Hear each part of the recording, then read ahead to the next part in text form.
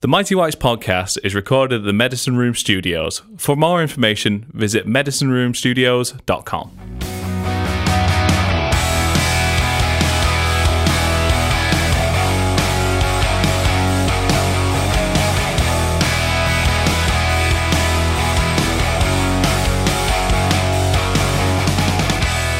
Hi and welcome to episode 53 of the Mighty Whites podcast. The usual two, I'm Jack and I'm joined from Portland by KC. Good morning. How's things? I've got 3 testicles, but apart from that, not too bad. Yeah, good to know. So, just to context, he's not kidding. No, genuinely went into hospital Sunday night with a scare of sorts, and turns out it is just a hernia-related issue, but I currently have 3 balls going on, so...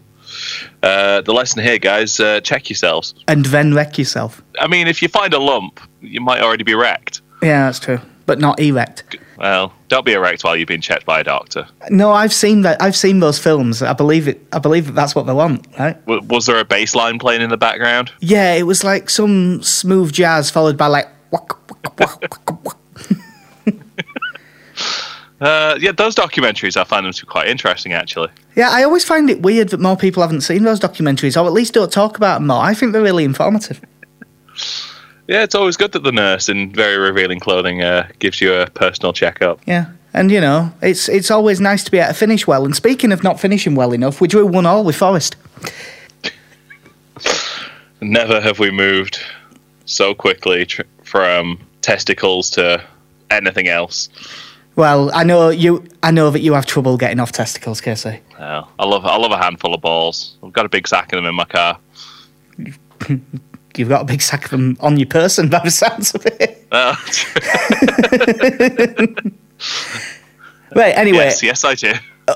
Just for the record, it isn't cancer, and he's fine.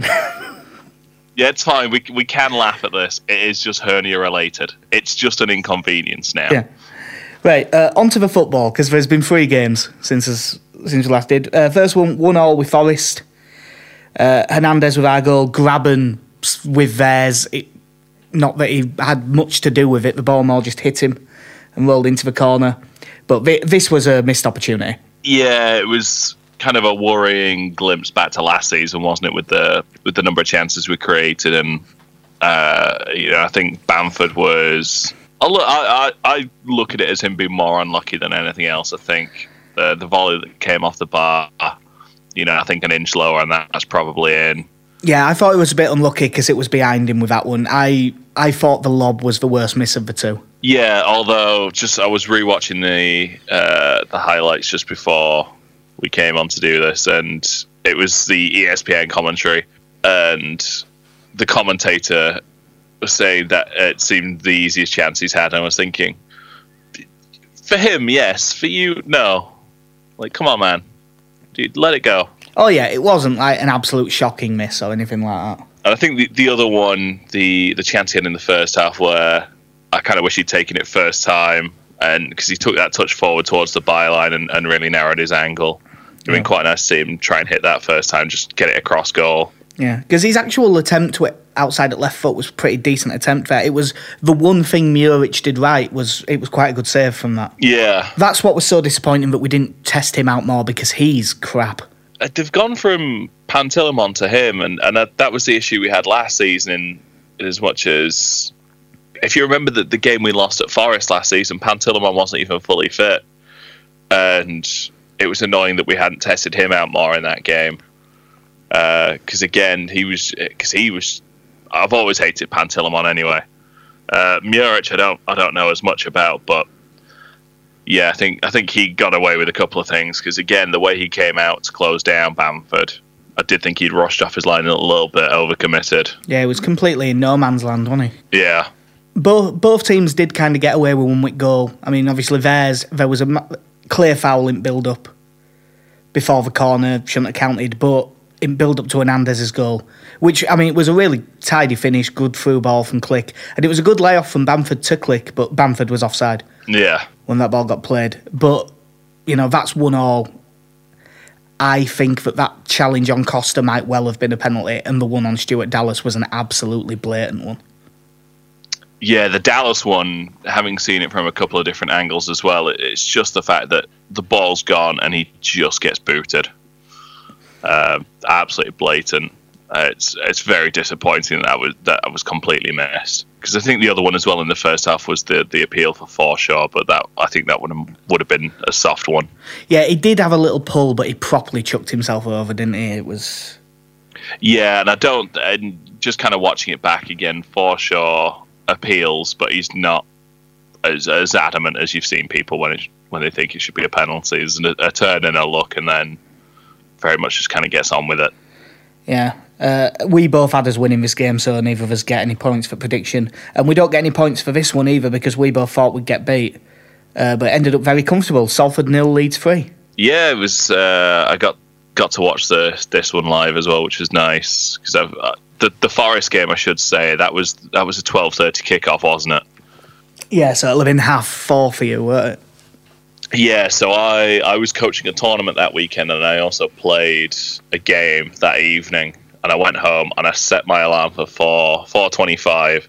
My alarm went off, woke up, and I just went, no, this isn't happening. I went back to sleep. There was no way because I think I had a game at 8:30 or 9 in the morning, so would have been a bit of a struggle. But it was nice to be able to see the Salford game. And yeah, again, you describe it as a professional performance in that sort of game.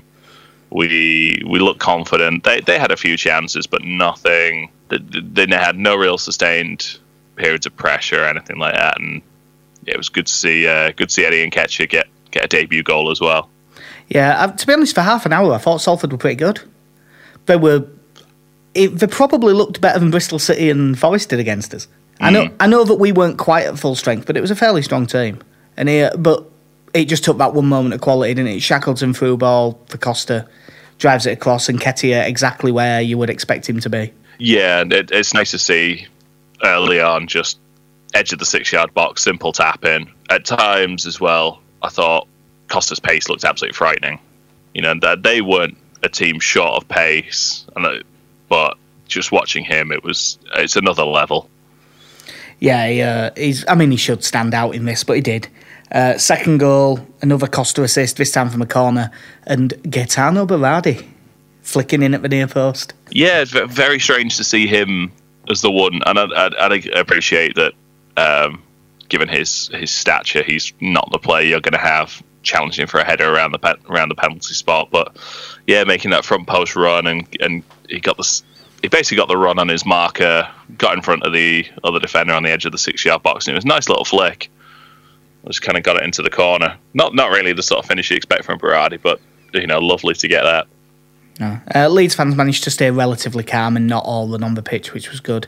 And it does give rise to a very good stat that Ben White is the only player to have had Gaetano Berardi score for his team and against his team. Yeah. Because he's only scored 2 career goals. What a coincidence. Yeah. But yeah, again, good to see a goal coming from a number of different players. And yeah, if he can get 1 or 2 in a season, imagine that. Yeah, I'll tell you Imagine if he got to 3. You could actually back this on one of the bet builder things as well.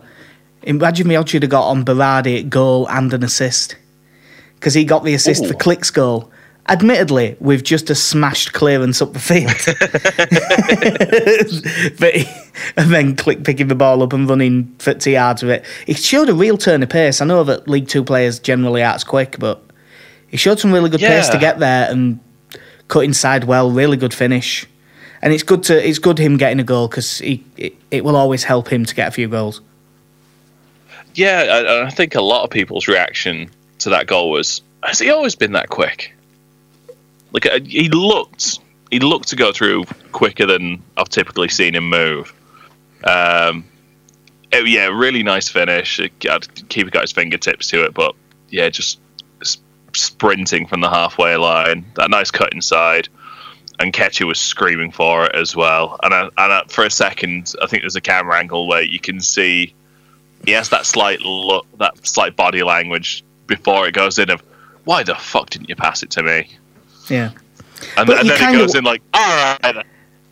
Yeah. You kind of want that from a centre forward, though, don't you? Really? Oh yeah, I could see that from him as well. I mean, what is Nketiah, 19 or 20? He's 20, I think. There you go. So yeah, young player, but good to see him wanting the ball and looking to get goals. I thought the subs he made in this were odd because he brought McCalmont on, and then you kind of figured. I believe knackers both our pre-season predictions. Yeah. Well, Pascal Struijk wasn't nowhere near this team either. Yeah, it was. Yeah, that's because one of them was first debutant on it. I went Bogus, you went Struijk, and it was McCalmont. But he looked pretty good when he came on. Passed the ball around really tidily. Didn't look overawed by it at all. Yeah, and then you're like, oh, maybe another couple of younger players will get on. And then it was, no, here comes Patrick Bamford. Yeah. He doesn't believe in just giving a debut for the sake of it, does he? No, I don't know it's early doors, but I do. I honestly look at it as a game where once it's 3-0, game's over. Just give players the extra 15 minutes off. Ben White doesn't need to be playing a full 90 minutes here. He probably, what it'll be is, if this was in November, he probably would do that. But at this stage, he clearly wants as many minutes in the legs as he can get, which would explain the under-23s lineup. But we'll come on to that in a bit. Yeah. And then the last game for the first team, 2-0 win at Wigan. Really, really comfortable. 2 goals for Bamford from a combined 4 yards. We were saying how good it is to have Nketiah scoring a tap-in from a cross, where it's good to see Bamford get a couple of goals like that as well. Yeah, and the second one being kind of the definition of it doesn't matter if it goes in off his arse, his thigh, whatever it goes. Like, I'm still not entirely sure what forced that ball into the back of the net for the second one, but it was just persistence from about 2 yards out, just a little scrap for it, and he clearly managed to poke it in. But yeah, the only thing I would ask, I haven't got to see anything other than the goals for this game, so and you got to go to this one. Yeah, I did do. So one, how were we before the red card? Massively on top. Like we looked. They had one out ball. They were knocking it long to Kiefer Moore, and Kiefer Moore does lead the line well. I mean, he's massive. Leeds coped perfectly well. Like, Ben White did well up against him. He did get booked for fouling him like 3 or 4 times. So he ended up getting booked, but then he eased off. Cooper was really good in the air. He seemed to win nearly all the ones he went for against him. But other than that long ball, they didn't have much. They had a couple of free kicks from distance that forced saves. Because Casilla was pretty solid in this game as well. He only had a couple of saves to make, but he made them well. His distribution was really good. Once the red card happened, which how he had the cheek to complain, I've no idea. It was a leg breaker. Yeah, I haven't even seen the foul. I just saw. I've only seen the kind of the stats for this game. So, well, I mean, he gave him a second yellow for it because he'd already been booked, but it was a straight red, the tackle, like without a doubt. From in the stand, I wasn't as sure because I was behind it. I didn't really have the best view, but I've seen it back since, and it was a definite red. We just moved the ball well. I thought Leeds fans could sit wherever they wanted. Well, we can. Right, I know that some Leeds fans jumped up and celebrated, but it seemed like a massive overreaction from both the Wigan fans and the stewards. Because it was getting rid of like 3-4 people, and there was 60 stewards, it seemed like. They're probably just bored. Not a lot to do at Wigan. That's very true, having walked from the station to the ground. Did you get a pie barm? You see, I didn't even bother going into town and going in pubs with Leeds fans, but all the Leeds fans had taken over the pubs. But yeah. I'd had an absolute skinful the night before, so I didn't really fancy a drink. Oh, there you go. Yeah, like you say, it was good to see. And looking at the stats, we were absolutely dominant. Yeah, we ended up with an XG of over 4, which you don't see very often. Yeah, we Kiko Casilla completed more passes than any of Wigan's players. I think he completed 15 passes, and the highest for Wigan was 13. Yeah, it just goes. I mean, they, particularly post red card, they just sat in a low block and hoped to not get hammered, really. This one, you had a 3-0 win, and I had 2-0. He's taken the lead. Yeah, so after 4 games, you've got 2 correct results out of 4, so you've got 4 points. I've only got 1, but I got the score right, so I've got 5. There you go. I must admit, though, there was a side of the Wigan game that I will have to talk about, because I mentioned it on Twitter, and I'd call it out if it were another club. So I've got some of the Leeds fans on the journey back, their behaviour left a lot to be desired. Before you speak about your bit, I want to say, I'll say the little bit that I've kind of seen, the more positive side of things, which was the Leeds fans jumping into the canal. Oh yeah, that was awesome. That's fine. Which, honestly, the lad who did it for £100, fair play to you, because it is Wigan. Canals are dirty things that, because there's no flow of water particularly, it never gets cleaned, it never gets taken away anywhere. So that's filthy water. The fair play to you. Not what I'd want to be doing. Oh no, I wouldn't want to do it, but fair play. It's basically when I was on train, the train there was fine through the game. I didn't hear a single thing that was out of line. It was just, end of day, some people had a bit to drink. Some other people were very obviously on coke. When we're on train platform waiting to come back, waiting for train back, and everyone's there singing, they're loud, they're a bit obnoxious, but no one's hurting anybody. And then a guy's hanging out of his window of it road. They all start chanting, "Who the fucking hell are you?" Which is absolutely fine, that's just funny. But because he looks, vaguely Middle Eastern-ish, they start chanting, well, you know what we had to go at Millwall for chanting? With Scouse. Yeah. Well, we play Scouse with Turk. And, I mean, look, it was only a group of about maybe 15 tops and probably less than that. And there was more people shouting at them to shut up than there was doing it. But I was really fucking pissed off when I heard him do it. Because it just reflects badly on everyone. It reflects badly on club. It reflects badly on me for being fucking stood with him. It reflects badly on them. Obviously, it does on them, but they're probably not bothered about that. And there was a few on the train saying some things to... like being very, when someone's saying something awful to, like, not even awful, like really lewd to women, and they're and then they'll say like, look, they don't mind, she don't mind, and she'll like look at her mate and go, no, it's fine, but it's not fine. They're just saying that because they don't want to piss them off. Is it like looking at Emma Louise Jones's tweets and the comments afterwards? It was a bit like that. Yeah, it was. Yeah, so some of it wasn't great. And then most of the train journey back, I mean, fucking up, loud, singing some stuff that wasn't very nice, but wasn't, like singing about Gary Neville being a... It's not nice, but it's not something I've got a problem with. You know what I mean? But there was a few songs, and it was always it's the same brigade, the ones that always make sure to sing 10 German Bombers and to sing Fuck the Pope and the IRA. It's always in that rotation. And I think a lot of them didn't even realise. Like, for instance, they were singing about how Paul Pogba sells glasses on the beach. Well, all of that song is all black people look the same. Yeah. I do not want to hear that. It's fucking stupid. And I mean, I was sat with... I am not sure of his descent, but the guy one seat in front of me was, it'd be in the group black and minority ethnic. Yeah, I'm not sure exactly where from, but he's got to sit on a train, and I mean, he was a Leeds fan, and he's got to listen to shit like that. It's just, it's not on. And I gave Millwall loads of shit. Now, admittedly, the difference is with us, there was fucking 10 people doing it, and when Millwall did it, it was half a stand. So there is a difference, but you can't fucking have it. And there was one guy, and I know exactly who it is because his mate posted about it on Twitter. I'm not going to name him because that's not fair.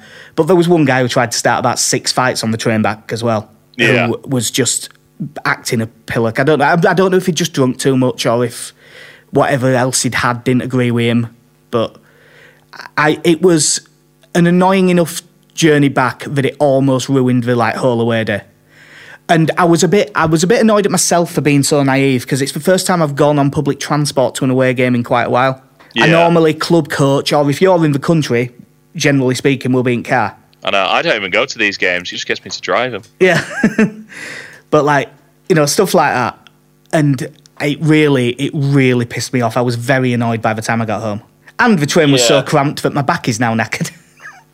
Yeah. It's I know the fortunate thing for me, the only time I've ever taken the train to a game was the Doncaster playoff final.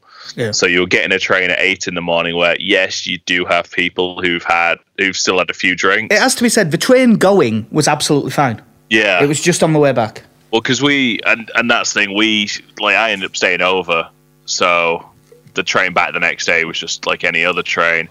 But the one thing going out was quite funny because, one, it was absolutely heaving. The fortunate thing for me was because because I went to that game with my mum when I had season tickets with her at that point, two blokes stood up and went, "Go on, you two get in there." So I did get to sit down, but yeah, still it was not the nicest ride. But unfortunately, I didn't have to put up with half the crap that you and a lot of other people have on that train back. It wasn't that. As I say, don't get me wrong. This was a massively small minority. This was not Leeds fans. This was a few people, and even most of the ones that were really drunk and loud and a bit obnoxious, most of them were fine. You know, they weren't hurting anybody. They were just drunk and celebrating a win. Yeah. For the most part, like, you know, the fact that they are banging on the carriage quite loudly in the beat of the song doesn't bother me. That's fine. It's just, there was a few times where you heard someone start singing something and you thought, oh, no one joined in, and enough joined in for it to annoy you. Yeah. And I know I am a fucking lefty wanky snowflake, but, you know, I don't want Leeds United to be associated with shit like that. We're already associated with shit like that, and we shouldn't be. Yeah. It's annoying, because even at games now, and admittedly in the area of the ground where we sit, it's not so much a problem, but I've been with you at times, and we've been there separately, when there's one or two people will I remember you distinctly telling me one time someone... It was Kazenga Lualua when he got subbed for Brighton. I remember it clear as day. Yeah, and someone jumping up, shouting, trigger, and just people around shouting him down. Yeah. But there's still people who think that way, unfortunately. Yeah, but, I'm a hypocrite if I don't mention it, because if it had happened at Middlesbrough and there was a video going around, I'd be saying, well, look at these idiots. Yeah. So, it's a very small number, but I just have a think. Well, while we're on this note, because the outcome of the Millwall stuff has kind of come out now as well. And what was it, a £10,000 fine, and they've been told to come up with a plan to deal with it. Yeah. Fuck. So just always remember that racism is 20 times better than looking for offence. Yep. And I don't get, like, I understand. The one thing I will say is that it's dealt with by two different bodies. Yeah. But the fact that in any way someone has looked and gone, £10,000 should cover this. Yeah. You just feel like giving them the dictionary and going, do you know what a commensurate fine is?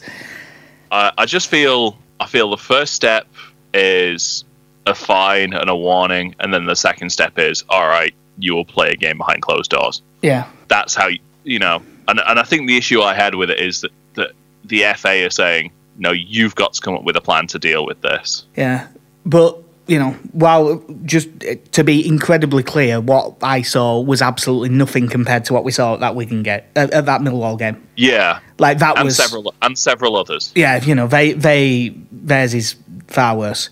There has been a little bit of news. Most of the news, we did actually do the podcast before the transfer window shut, but, Nketiah got confirmed as we thought he would. We thought Pearce was going to Barnsley, but he instead went to Wigan, and Barnsley signed Clark Adore instead. Yeah. The Pearce when you were going, were you surprised when Adore went? A little bit, yeah, because, again, he'd featured regularly for the under-23s, and I assumed he was still going to play a part in that. I know, hearing from you, he is someone who he picked up a lot in the second half of last season as well. But going by the explanation for it, it does seem to be that the positions he could play, he's far down the pecking order. Oh yeah, we've got about 9 left backs, haven't we? Yeah, so I think if you look, if he's looking to kind of make that breakthrough, even if he's going to be second or third choice at Barnsley, at least he's higher up in the rankings at Barnsley than he would be here. Yeah, I think for his career he's probably done the right thing, because I don't think he was going to get his chance. Yeah. And so long as Leeds have whacked a sell-on clause in there in case he comes good, I think it's fair enough. Yeah. And again, I think we've already spoken about Tom Pearce. A little bit disappointing that he's leaving, but hopefully he can get some first-team football and kind of prove himself. Yeah, and get back on track. Speaking of Barnsley, did you see Arpo Halmer's debut in the League Cup for him? So, I don't know if you remember. So this is very specific, but me and Jack, we used to play in these Wednesday night games.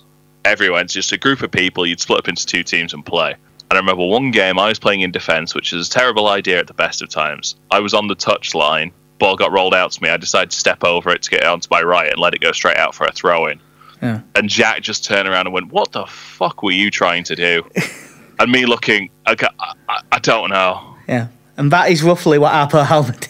That's what Halma did, but ate about 20 yards out in the dead centre of the field. It was... Stepped over and lets it run straight onto the striker, who calmly tucks it away. Yeah, it wasn't a good start for him. There's only 2 other real pieces of news. First, documentary's out. Have you seen any of it yet? I haven't had the chance to watch it yet, unfortunately. But yeah, I should be getting to see it this week. Yeah, I've only had a chance to watch the first 2 episodes myself. So all the comments I hear coming out of it, especially from kind of Phil Hay and Graham Smith and a few other people, so it does sound like it's a very interesting thing as well. And I think some of the interviews they've got out of it. Yeah. Because one of the big things I've kind of got from it is apparently the passion that Victor Orta seems to show throughout this and how much he cares, which I think is good, because I still think in some circles Victor Orta is looked at best cautiously. Yeah, well, the thing is, by the looks of it, he does show a lot of passion from the bits I've seen. But there's a lot of people show passion. It doesn't necessarily mean they're that good. Well, I've always said, I'm sure if you put me in middle of midfield, I'd try my fucking ass off, but I'd still be crap. Yeah, I think the thing with him is, again, like, obviously that first kind of season he had when Ekuban came in and those sorts of players, and you look at how many of them are left over, and it's a tad, you can see clearly it didn't work. Yeah, it didn't work. But at the same time, the recruitment in the last 2 years, and yes, it's nice that we've kind of restocked the under-23s, we've bolstered the under-18s, and we're looking to bring 16, 17-year-olds in more now from further afield to kind of boost our under-18s, and you look at the success they've had. So, I've kind of moved on from the Orta hating that I had by the end of that first full season. Yeah, I think he had a bad start, but I think he's moved his way up towards average now. Yeah. Which, is, in terms of director of football, there aren't many, they can't all be Stuart Webber. The only other thing is the under-23s played yesterday. Pretty thrilling way to start the season. 3-2 win over Millwall. Matthias Bogarts with deflected free kick winner. Absolute last kick of the game. Yeah. 3-2. Although, to be honest, it should never have got to that. Like, Leeds were 2-0 up and absolutely cruising. They'd been all over them. First goal, Alioski gets in down left, skins his man, pull back. It's second phase from a corner. Pascal Stroik's still up there, sweeps home, decent finish. Half-time, he took off Alioski, Shackleton, and who else did he take off? Shit. Because he brought on Nketiah and Stevens moved away. Oh, and Helder Costa. Yeah. Yeah, not a bad... Helder Costa started in the under-23s. The most expensive reserve there ever was. Yeah, he brought on Nketiah, and Nketiah scored with, his first real chance. Clark threw ball, really good ball. Stevens got in down left, played it across, and Nketiah scored. And then Leeds still played well for another 5 to 10 minutes. Stroik and Hassana at centre-back had both been brilliant. There was just before they got back into it, Hassana got the ball and ran 60-odd yards, beat 4 players, and put Nketiah through on goal, and he probably should have scored a second. And then Hassana gave away a stupid penalty. Just slid straight through back of someone. Really daft thing to do, having had a really good game. And Leeds just panicked like mad. I mean, Meslier saved the penalty, but Alexander, their striker, scored the rebound. And then all of a sudden we were just all over the place. There was just no shape, no nothing. They got an equaliser from edge at box. And luckily we managed to win it. But the other main takeaway from it was Meslier looked quite good. Yeah, it's good to see. Again, I've seen our goals from the game.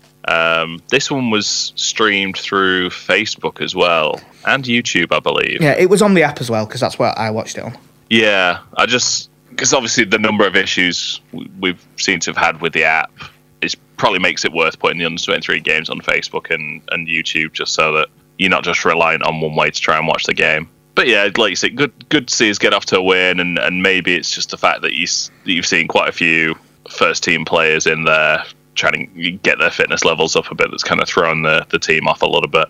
Hopefully they won't have too many wobbles like that towards the end. Yeah. Well, 23s play again on Friday. It was, I think it's away at Ipswich. It was meant to be on Monday, but it got moved earlier today. Yeah. There is just a thing that I just flicked Twitter on, just to check, see if there'd been any news.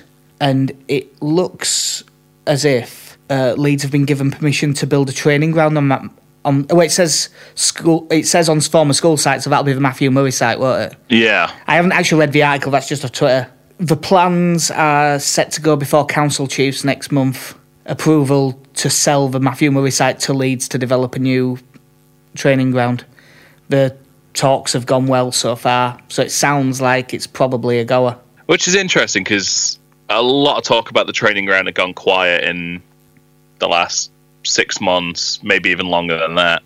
What was it planned? What was it called? Was it like Project 2020 or something like that originally? Yeah, something like that.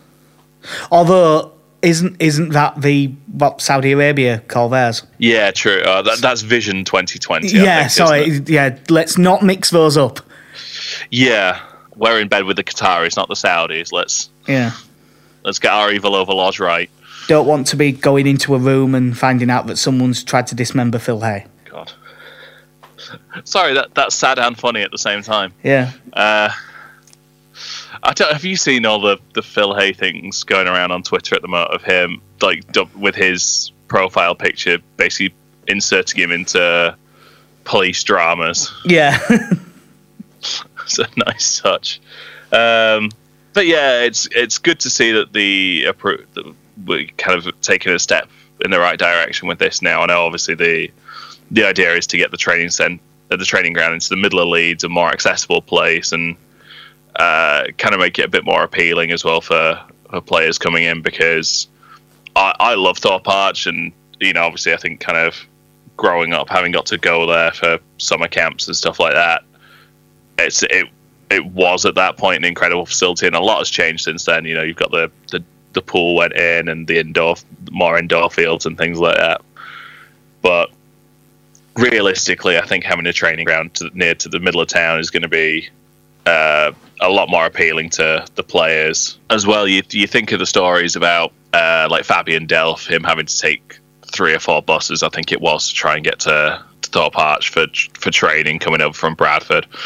So getting younger players to practice as well, it's going to make things a lot easier for them to get there as well. Yeah, it's definitely more convenient, because if it's near centre, pretty much, so long as you're in the north, it's not a difficult journey. Yeah, and to be fair, in that case as well, it might even make it easy enough to get, be able to get trains into Leeds and things like that if you live a little bit further out. Yeah. But yeah, at least it makes it a lot more viable for younger players to get there, and kind of puts a lot less stress on either parents trying to get them there, or having to send a 14-year-old lad off on a bus to try and to get his way there. Yeah. Right, well, I mean, hopefully it's said next month, so we'll come back to that when it comes up again. We've got 3 games to preview, but really we've got 2. Yep. Bloody League Cup. Never stops. Yeah. So tomorrow night, Wednesday, 7:45, 12th in the league, Brentford. They so far they lost 1-0 to Birmingham on opening day, when Birmingham had an XG of 0.01. So it was a ridiculous. It was Janssen taking the curse with him, I think. They won 1-0 at Borough. They drew 1-1 with Cambridge and got beat 5-4 on penalties in Cup, so they're out of that. And then they drew 1-1 with Hull and cost me £250. There's been some team news earlier in the day. None of these are confirmed as out, but they're all doubtful. And when Bielsa says doubtful, if there's any chance whatsoever, he just won't play them. Cooper, Douglas and Alioski. Interesting. Yeah, he's already said. I mean, you would assume Berardi would come in for Cooper if it comes to it, and Stoy could move up onto the bench. And he said if Douglas and Alioski are both not fit, Dallas will go to left back and Shackleton will play right back. And then Berardi and White in the middle. If they were all out, yeah. Jesus. One day the injury. We'll go like 3 weeks without any injuries. It'll be great. I mean, hopefully Cooper's fit. The most important one is Cooper being fit. Oh man, where's Clark-Odor when you need him? Get him in at left back. Yeah, get rid of him because we've loads of left backs, and then both his left backs get injured at the same time. Brentford haven't had the best start, but we both fancied them to do well. they've got a good squad in theory. They always play 3-4-3 now. Squad's pretty solid. They've got that Ryan Martin in goal, who they signed from Blackburn. That's a good signing. That I've always thought he was a decent keeper. Yeah. Back three usually is Julien Janvier and Ethan Pinnock, who they got from Barnsley. He's quite highly rated, either side of Pontus Jansson, who I believe is still captain. There you go. Wing backs / sort of Rico Henry at left and Henrik Dalsgaard on right. Rico Henry, before that injury, was expected to be really good. Yeah, he was someone that was talked about quite a bit. A lot of that was also down to the fact he's called Rico Henry. Yeah. In centre mids, it might well be the two Danish ones, because there's Matthias Jensen, who's Denmark's under-21 captain, who they signed for like 3.5 million. And they signed Christian Norgard, who's also Danish, from Fiorentina for 2.8 million. He's like 25. He hasn't got a senior cap, which surprised me a little bit, but he had like 20 odd for under-21s when he was younger. But they've also played Josh De Silva in a couple of games. Which one of those two Danish lads is Kasper Sloth then? The second one. Okay. Yeah.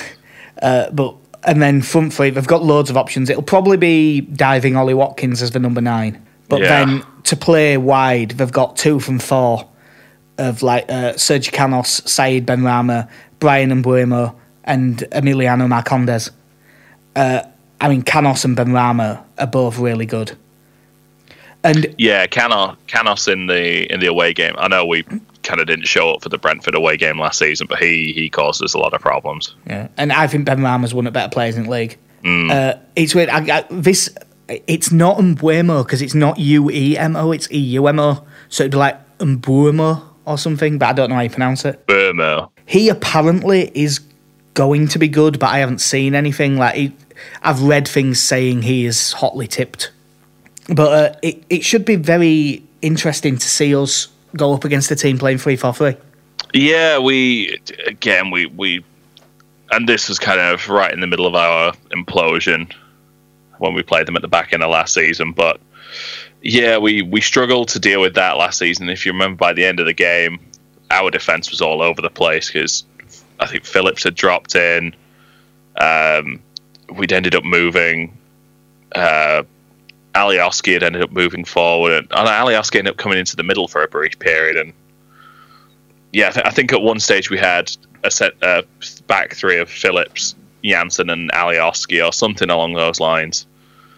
And you were just looking, going, "No wonder we're fucked here." Yeah, it's going to be odd to see because with the way we are, you would think that Leeds against that formation will play 3-3-1-3 and go man for man. Like you would think Phillips would drop in, to middle.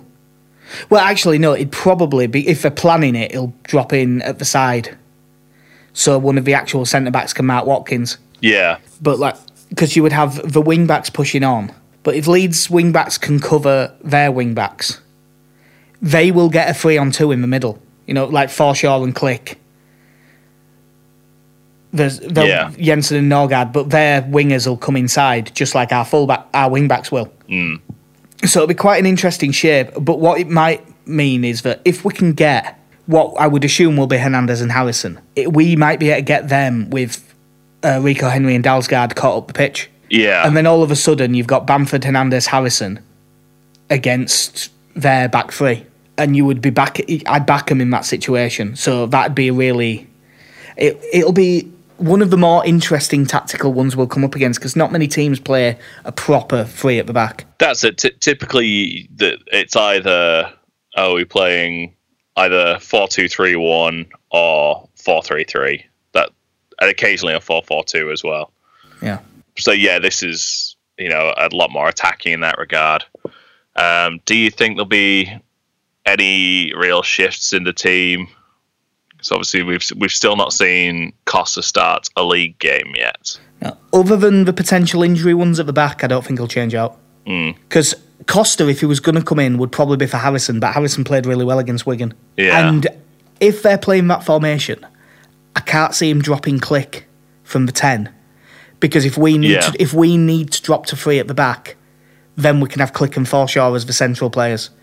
If we were trying to play Costa at 10, suddenly you've got Forshaw and Costa in a midfield battle, and that might not work so well. So I really can't see him changing it. Yeah, it'll be interesting to see, because you got to imagine at some stage that Costa is going to have to start some games. I know we're already committed to buy him and things like that, but you don't particularly want the most expensive player we've bought since 2003 or 2002, whenever it was. No, it'd be since Rio Ferdinand. So yeah, 15. I think there's only Rio that was more than that. Isn't there? Yes, so that'd be 2000 then. Yeah. Yeah, you don't particularly want that person getting frustrated on the bench, especially when it's someone as talented as him. So it'd be interesting to see when he makes that start in the first team and gets a run of games. I say it will happen. It's a matter of time.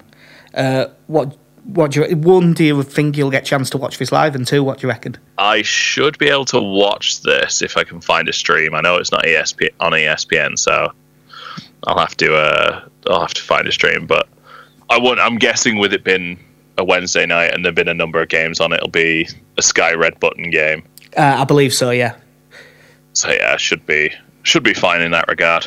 Okay, I'm going to be optimistic. They've not got off to a brilliant start. We're looking pretty confident at the moment, so I'm going to say we win 2-0. I'm going to say 1 apiece, and I've got an awful feeling that Jansen's going to score it. God, just header from a corner. But not that it really matters. But what sort of reception do you think he'll get? I'm kind of worried. I think it'll be mixed, and I kind of feel sorry for him in that regard, because I know the interviews he's done since the move, saying that this is a step up he wanted to take and things like that. But at the same time, what else is he going to say?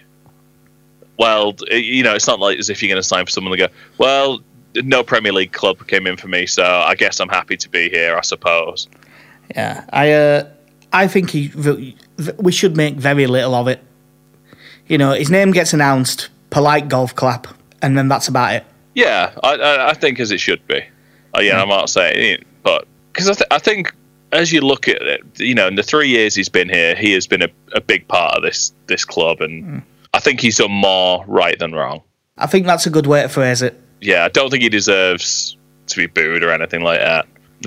Was he a selfish player? Yes, but we all kind of, as annoying as it could be, we also all kind of loved him for it. Yeah. So if this was Football Manager, I'd say I hope he gets a good reception, but I hope he doesn't play too well. Yeah. Well, hopefully it's like the last time he came up against Patrick Bamford when Bamford scored a hat-trick. That would be lovely. Yeah. Then we have, on Saturday, Stoke away. I unfortunately couldn't get a ticket because I was at work, got distracted, and I tried to get on at 10:31. And if you're 1 minute late, you're fucked. Yeah. Bloody Stoke. But they have not had a good start. They are currently 24th. Just to reiterate, I tipped these to go up. Yeah, I might have had them down as in the playoffs. I can't even remember now. Yeah. But yeah, they got beat 2-1 by QPR. They got beat 3-1 at Charlton. They did win against Wigan in League Cup 1-0, and then a 2-2 draw with Derby, 1 point. In all 3 games, they've played a 4-3, 1-2. So another one where we could end up with a 3-3, 1-3. It'll be Butland in goal, who by all accounts has been abysmal this season. To be fair, since the middle of last season, he's very much kind of done himself out of a move. Yeah. Well, in fairness, he made a bollocks on the opening day of last season against us, didn't he? Yeah, I quite like Jack, but I definitely think there's a good goalkeeper in there. But yeah, the way he's played since they've dropped down to the Championship, you can tell there's a reason he's still here. Yeah, I thought he might end up getting a move to like sit on bench at a big club. Burnley. Yeah. Defence, Tommy Smith's been playing at right back. We've signed him off Huddersfield for like $3 million. Ryan Shawcross, I haven't actually seen a confirmed thing, but he's probably out for the season. That injury he got in pre-season was horrible. But they're 3 centre-back options. We've got Liam Lindsay that they signed from Barnsley for $2.5 million. It says a lot of how well Barnsley are doing that they had 2 really high-rated centre-backs that everyone liked, and they sold them both, and they still look pretty solid. It's a right turnover of players going on at Barnsley. Yeah, they're very moneyball out there. Yeah, I mean, I suppose in their financial position as well, that's pretty much how you have to be. Yeah. They've also got Danny Bath, And Nathan Collins, who's 18, they've managed to get him to sign a new contract. He was apparently wanted by pretty much everyone. And main starting left-back's been James McLean. Interesting. Which is a bit interesting, but they do have Stephen Ward as well. And I could see against us them going for the more left-back option of the two. Mm. Yeah, they've been playing with a midfield three, which, looking at their squad and with injuries and stuff, probably Sam Clucas, Ryan Woods and Joe Allen, which is pretty solid. But they've got that Peter Atebo as well. If he's fit, he's good. Yeah, it's strange because since that move to Stoke, you just don't hear as much about Ryan Woods now. You know, he was someone that's spoken a lot about when he was at Brentford, and you know, it was. I think we looked at the time because one, it was that kind of way of getting around the system of what was it last season they did? You could, when the transfer window closed, but you could loan a player or something like that. Yeah, last season the window shut just before the Premier League started, like it did this season. But the loan window stayed open until September 1st. So teams were just doing loans with options, with like not even options to buy, with obligations to buy. Yeah, and that's what they did. Putting the deal through on January 1st. Yeah. And especially for Stoke, a team coming down, Ryan Woods looked like a very astute signing, someone kind of used to playing in the Championship, but it's not really. He's been fine. Yeah, but nothing spectacular. But like Stoke have not had a good start, and if they were to have 4 or 5 more bad games, all of a sudden Collins could be in trouble. Yeah, playing as the number 10, it'll be one of Nick Powell or Tom Ince, who are both good players. Nick Powell has a bit of trouble staying fit, but yeah, Tom Ince has always been a threat. I think at this point it's kind of established he is a Championship player. Yeah, was it Tom Ince does he move there from Huddersfield? Yeah. Again, 2 players that can cause you trouble, but I'm not massively afraid of any of them. No. And up front, it's very workmanlike, but they're all decent players, but they'll all put in a shift. It'll be 2 from Sam Vokes, Benny Kofobi, Lee Gregory and Scott Hogan. Well, I have voiced my opinion on Sam Vokes many a time. I'm just not a fan of his at all. And admittedly, that is based on a loan spell in 2008, 2009. Yeah, what was it, 1 goal in 10 games? Yeah, he was abysmal. But yeah, like you said, I think workmanlike is the perfect description for that lineup. For some reason, every time I look at Lee Gregory, I think of John Gregory, which is odd.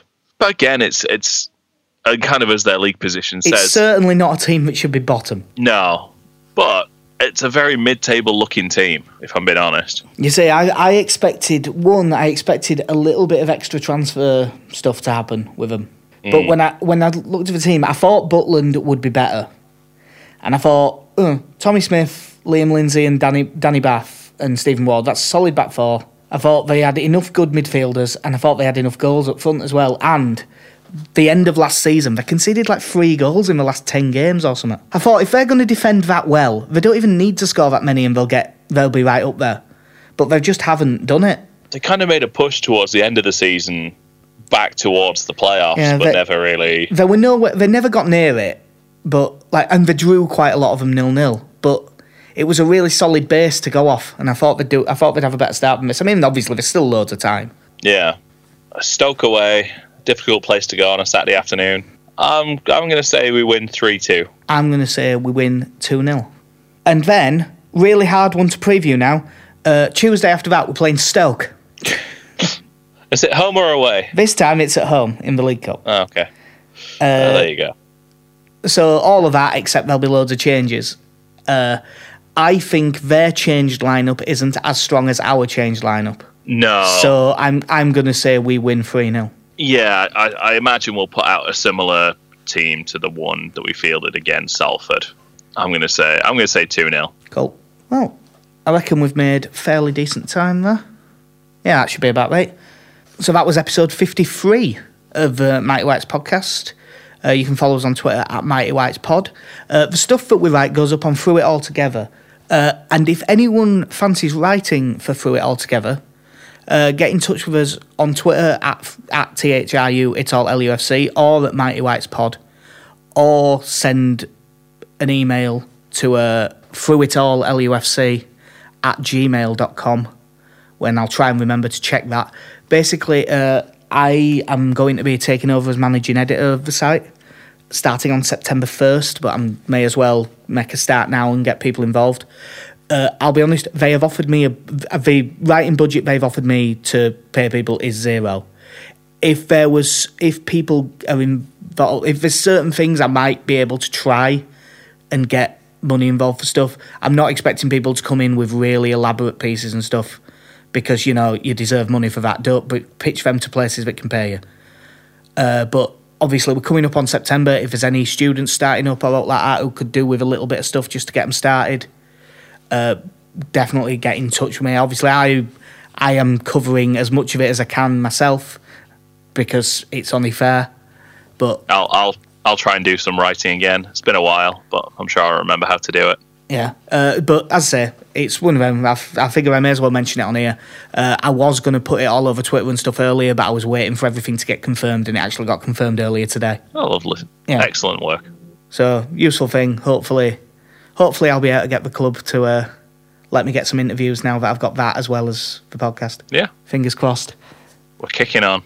Yeah. So, yeah, I think that's everything that we need to plug. I'll start mentioning them more often now that I have even more of a direct interest in it doing well. He's going to open with it with @THRU all LUFC. I might start just embedding the podcast in every article. Yeah, there you go.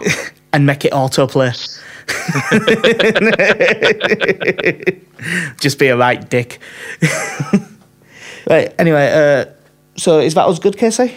Yeah, all good. I think I should be sitting down in the next day or two to watch make a start, and probably because I'm off all day, I'll probably binge watch the whole series in one day. But I've got that to look forward to this week. Got the game tomorrow.